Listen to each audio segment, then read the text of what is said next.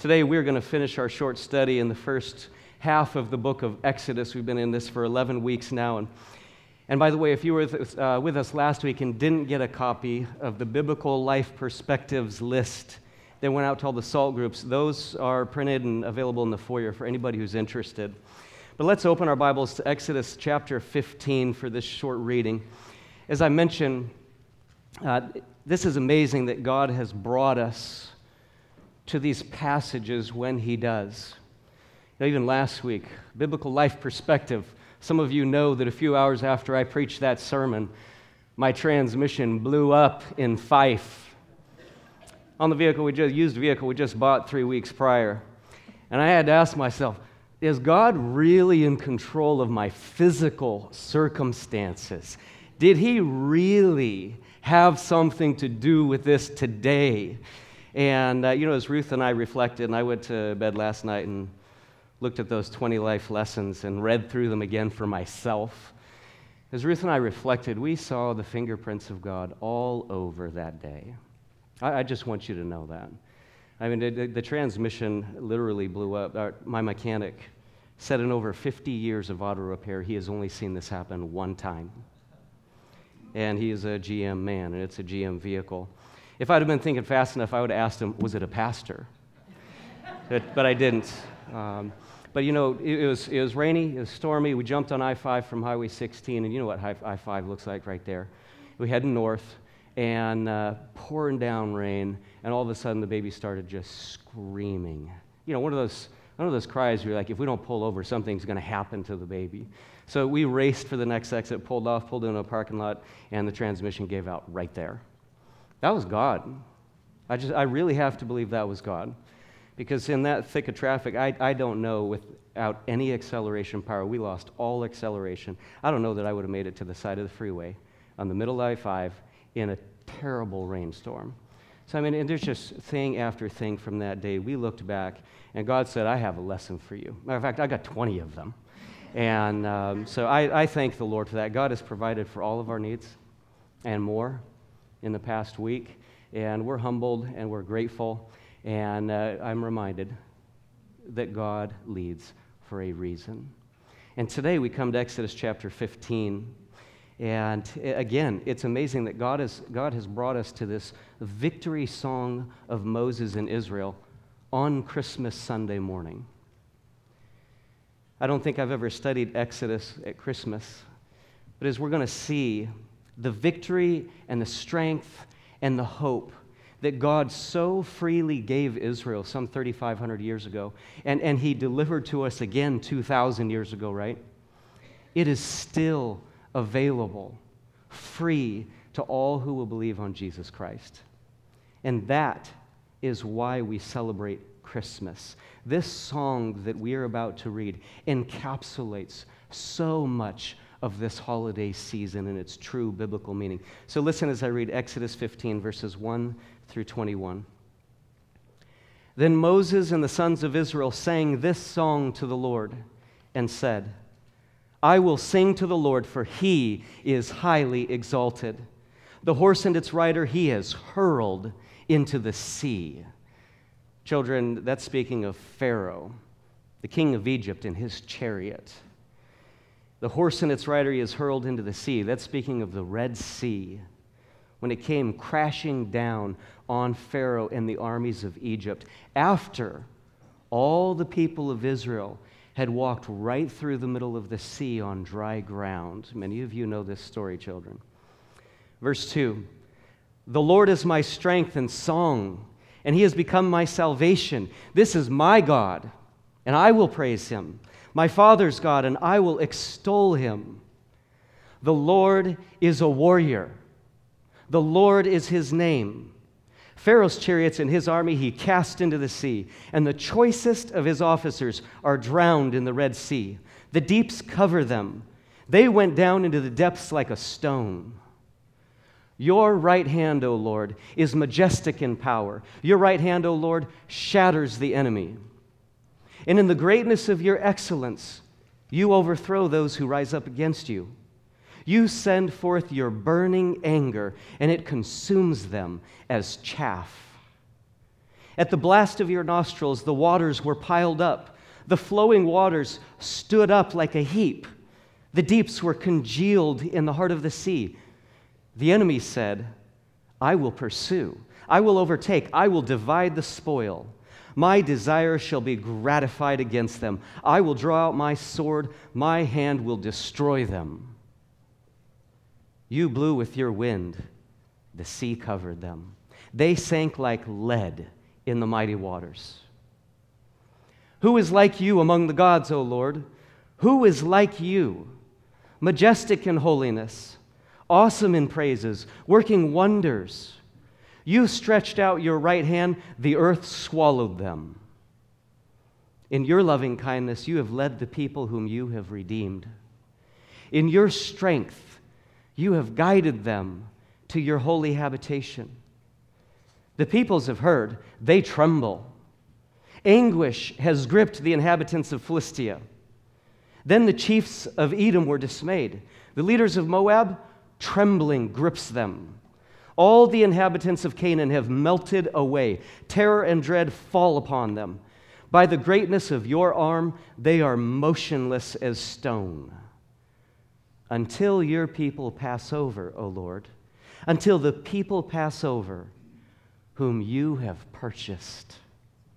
You will bring them and plant them in the mountain of your inheritance, the place, O Lord, which you have made for your dwelling, the sanctuary, O Lord, which your hands have established.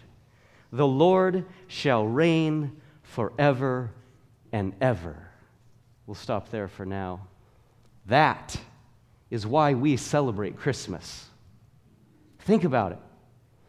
Jesus Christ is the God of the Bible. He is the God of the Exodus. He is the God of the Red Sea, come down to earth as a babe. He is the one true, all-powerful, holy God who reigns forever and ever. That's why we worship him and celebrate his birth. Let's bow our heads in prayer, and then junior church will be dismissed. Heavenly Father, what can we do but stand in awe at your mighty power? There is none like you. And that's why we worship you. And that's why our hearts are so glad, so excited at the thought of the God of the Bible becoming one of us, leaving what he so deserved in heaven to be born in a humble manger, to grow up and to die for us. But we know that that baby grown to a man did not stay dead. The third day, he came back to life. And that is also why we so celebrate this season. Thank you, Lord. Overwhelm our hearts this morning with the love and the power of our Savior, we pray in Jesus' name. Amen. All right, junior church is dismissed. God bless you guys as you spend your time together. It's for ages 2 to 8. If we have any guests with us, you're welcome to walk them back there if you'd like. I think the 2 to 4-year-olds will be downstairs, and the 5 to 8-year-olds will be upstairs in the fireside room.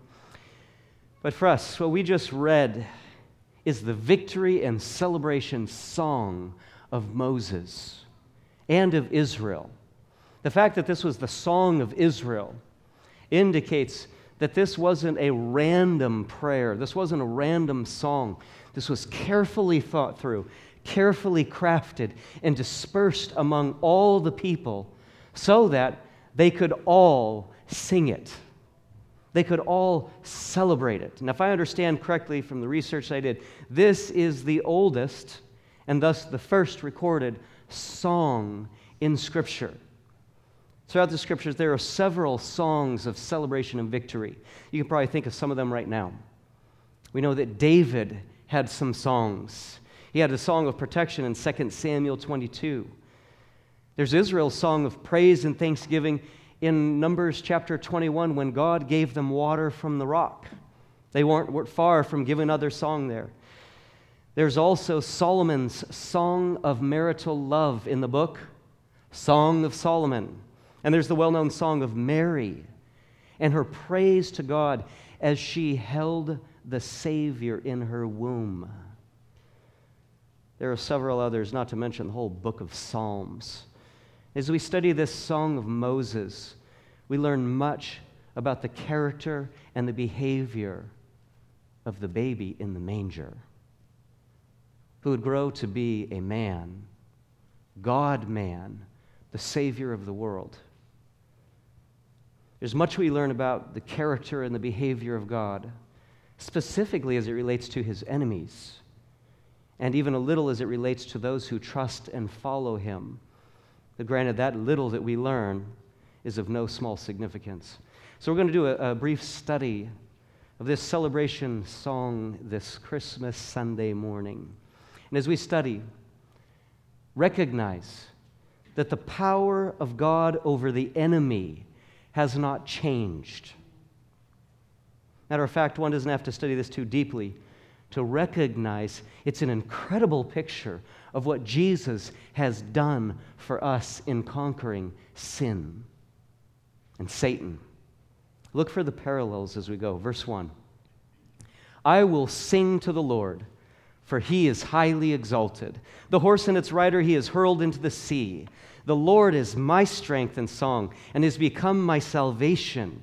This is my God, and I will praise him, my Father's God, and I will extol him. We must observe the very personal nature of this song. I will sing. The Lord is my strength, my song, my salvation, my God. I will praise him, my Father's God. I will extol him. He's not just strong. He doesn't just save. He's not just God. He's my God, my strength and my salvation. He is the theme of my heart's joy. When my heart instinctively bursts forth in songs of praise, he is the one I sing about. Can we all say this together? Is this our song? And we don't just sing about him, we sing to him. The song begins with, I will sing to the Lord. This is a very important aspect of our worship. We don't just sing about God. We understand that he is real. He is here. He is listening and he is speaking. And so we often sing to him. We need to constantly remind ourselves of this in our singing. Do our children realize that when we come to church, we're not coming here primarily to see each other. We're coming to see God in his word. We are coming to hear God speak to us. And we are coming here to speak to him. And we see at the start of this chapter that there is a reason we sing of him and to him, and that is, he deserves it. We sing, what does it say? Because he is highly exalted. He's lifted up. He is honored. We don't just worship God because it's the right religious thing to do, or like the Egyptians, because we're trying to appease all of the gods and get whatever favor we can from them. No, we do it because he has earned it. His behavior and his very being deserve the worship we give on Sunday morning and all throughout the week. Verse 3. The Lord is a warrior. The Lord is his name. When you and I picture God, who do we see? Everyone has their own image of God in their minds, their own idea of who he is. For many, it's partially correct and partially incorrect. Many see him as some nebulous spiritual being way out there somewhere. He is so much more than that. Some see him as creator. Some see him as love. others as sovereign, and He is all those things. But do we also see Him as a warrior? The supreme warrior, an angry warrior, as verse 7 points out, the undefeated warrior, the supreme warrior, the last warrior standing. That's who God is. Look at how this is so vividly described. Verse 4, Pharaoh's chariots and his army God has cast into the sea, and the choicest of his officers are drowned in the Red Sea. The deeps cover them. They went down into the depths like a stone. Your right hand, O Lord, is majestic in power. Your right hand, O Lord, shatters the enemy. And in the greatness of your excellence, you overthrow those who rise up against you. You send forth your burning anger, and it consumes them as chaff. That's stubble. It burns them up quickly and ferociously like dry grass. What many have sadly and devastatingly seen in the California wildfires over the past few months is just a glimpse at what God does to His enemies. Do we realize this? Verse 6 says that the right hand of the Lord, speaking of His strong hand, the right hand of the Lord is majestic in power.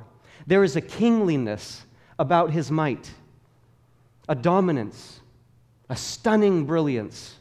His might rules from the highest throne. We also see three things about the enemies of God. What are they? They will be shattered, overthrown, and consumed. You could sum that up in one word: annihilated.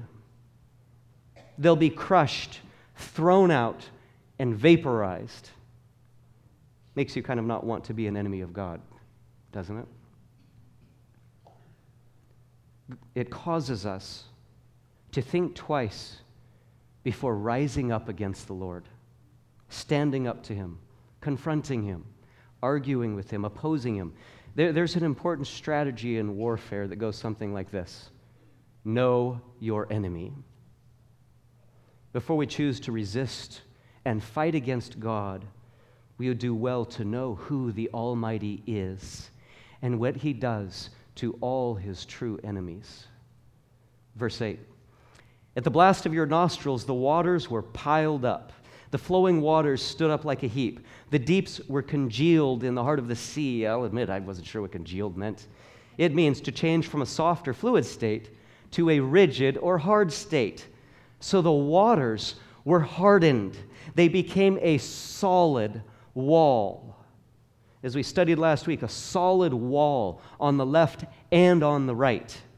Verse 9, the enemy said, I will pursue, I will overtake, I will divide the spoil. My desire shall be gratified against them. I will draw out my sword, my hand will destroy them. Those were the words, the thoughts of Pharaoh. And what was God's response? Verse 10, you blew with your wind. The sea covered them. They sank like lead in the mighty waters. You blew with your wind.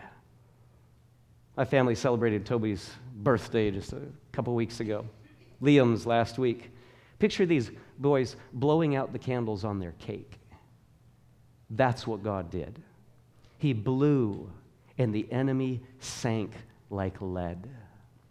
Verse 11, who is like you among the gods, O Lord? Who is like you? Majestic in holiness, awesome in praises, working wonders. These two rhetorical questions demand answers in order to appreciate them. Think through all the strong people in your life. Think through the greatest strengths in yourself. Think through the great list of leaders of nations, the greatest leaders of history, those who ruled world empires. This verse says, put your best man or woman forward and compare them to God. Who is like the Lord? Majestic in holiness, awesome in praises, working wonders. Who can do 10 plagues like we just saw? And the answer is, there is none like you, O Lord. Verse 12. You stretched out your right hand. The earth swallowed them. In your loving kindness, you have led the people whom you have redeemed. In your strength, You have guided them to your holy habitation. This verse is like the splash of color in an otherwise black and white piece of art. This is like the water, the pool in the desert. In the midst of this fiery and fear-invoking picture of the Almighty, we find this sudden, beautiful contrast, this balance to his character. He is also a God full of loving kindness, one who guides his people to his holy home.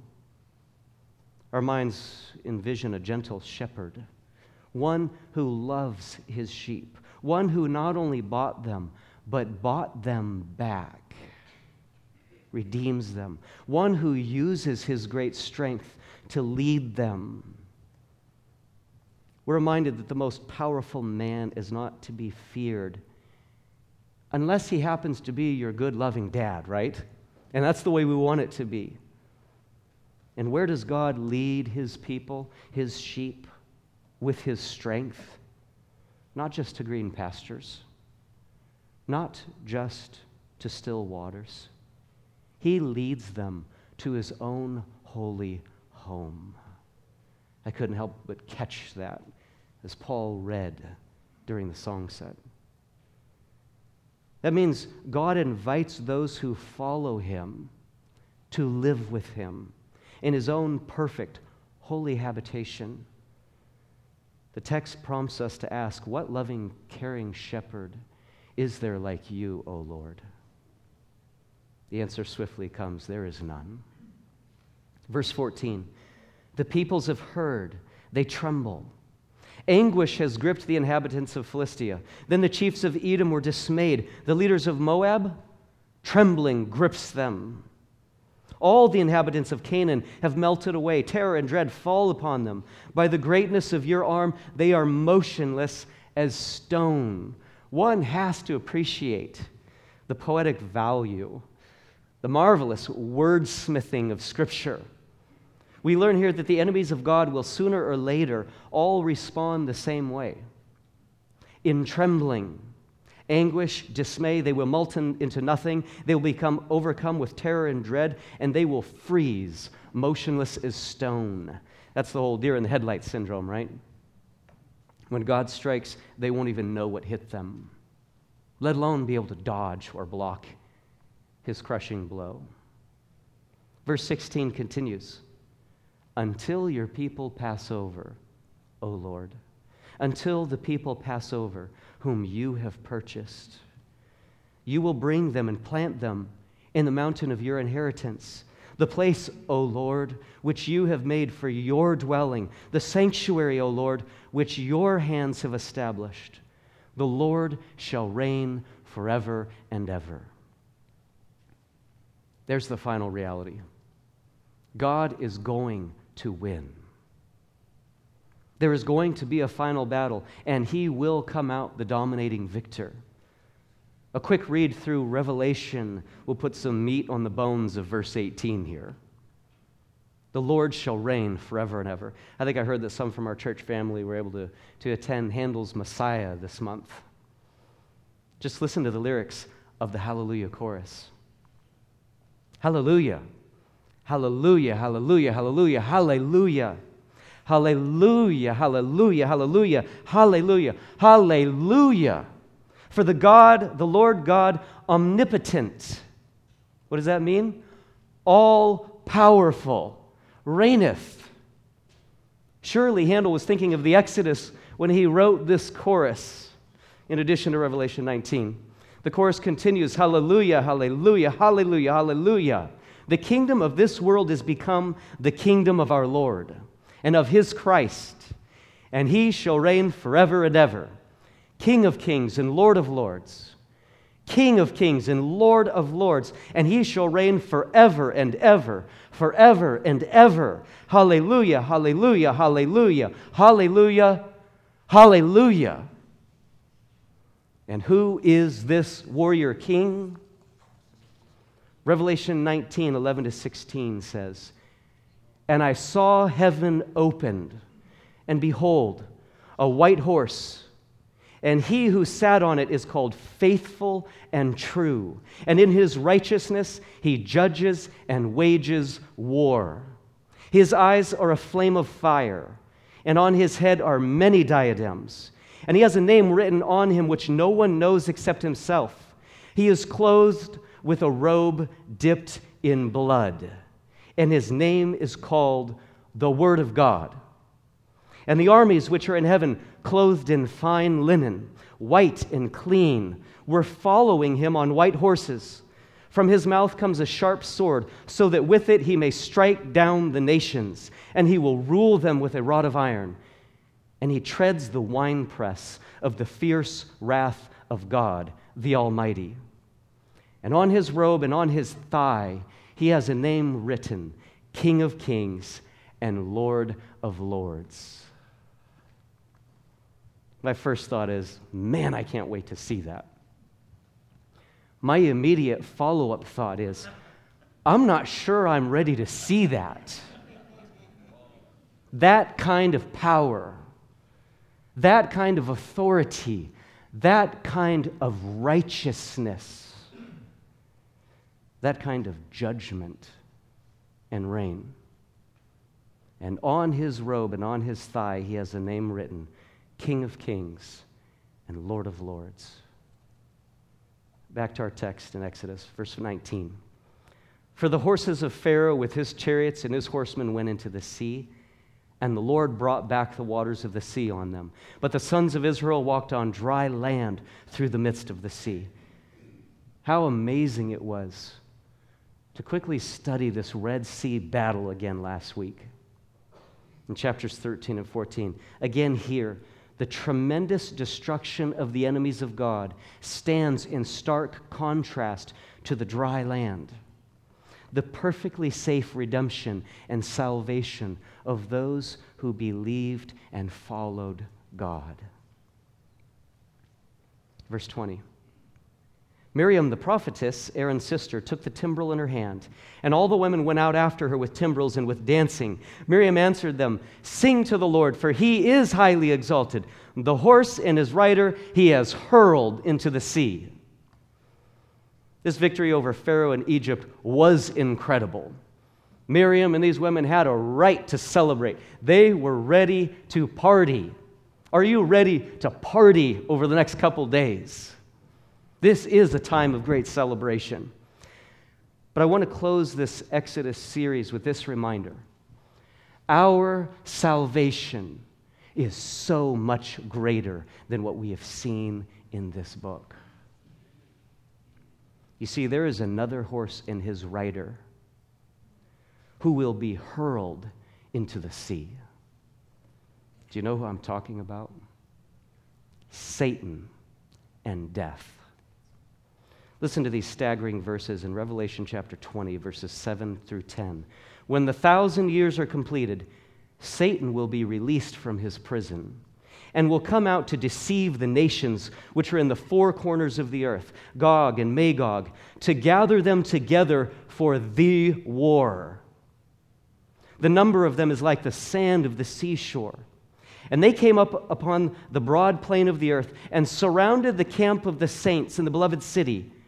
And fire came down from heaven and devoured them. That is, it devoured the enemies who surrounded the saints of God. Verse 10, and the devil who deceived them was thrown into the lake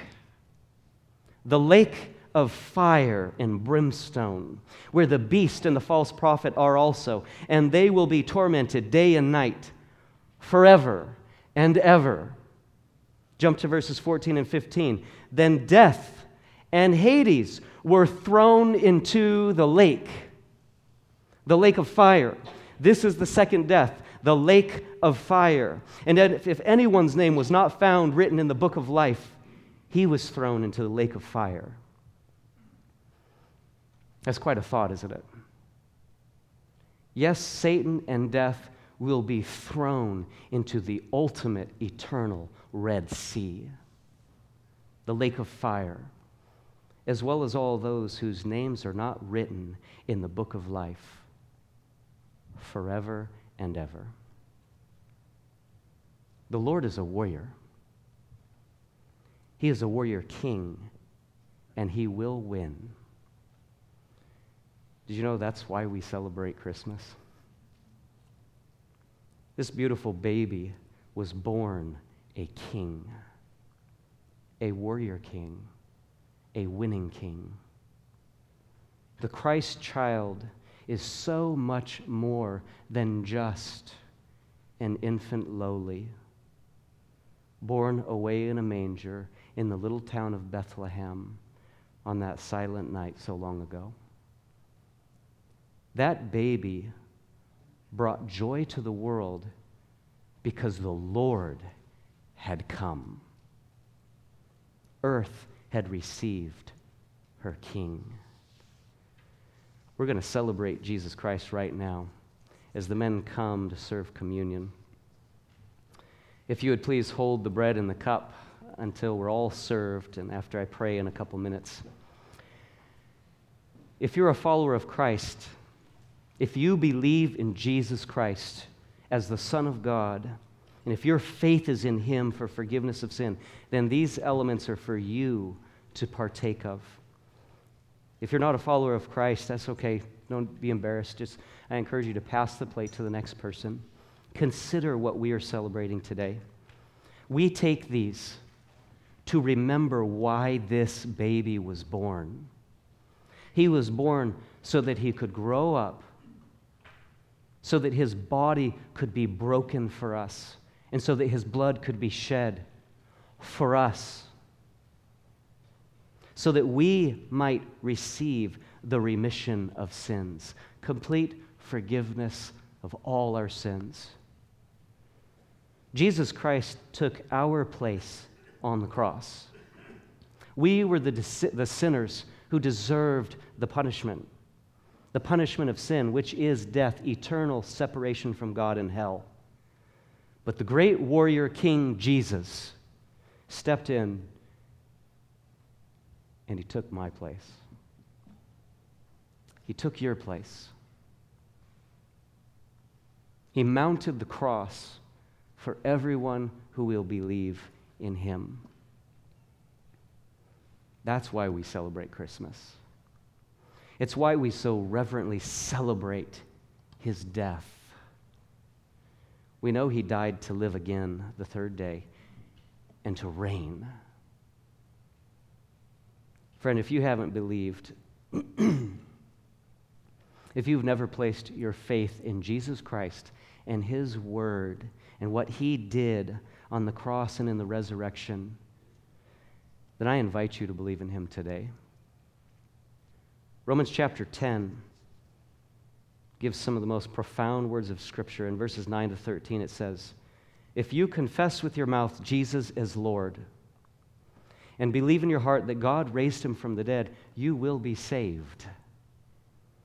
For with the heart a person believes, resulting in righteousness, and with the mouth he confesses, resulting in salvation. For the Scripture says, whoever believes in Him will not be disappointed." Pete was not disappointed this week. For there is no distinction between Jew and Greek, for the same Lord is Lord of all, abounding in riches for all who call on Him. I am reminded that no matter how bad my past is, I am included in the all in that verse. No matter what sin I have done, perhaps that no one else even knows of, I am included in that all. The same Lord is Lord of all, abounding in riches for all who call on Him. For whoever will call on the name of the Lord will be saved. That is the greatest Christmas gift given. God gave His Son.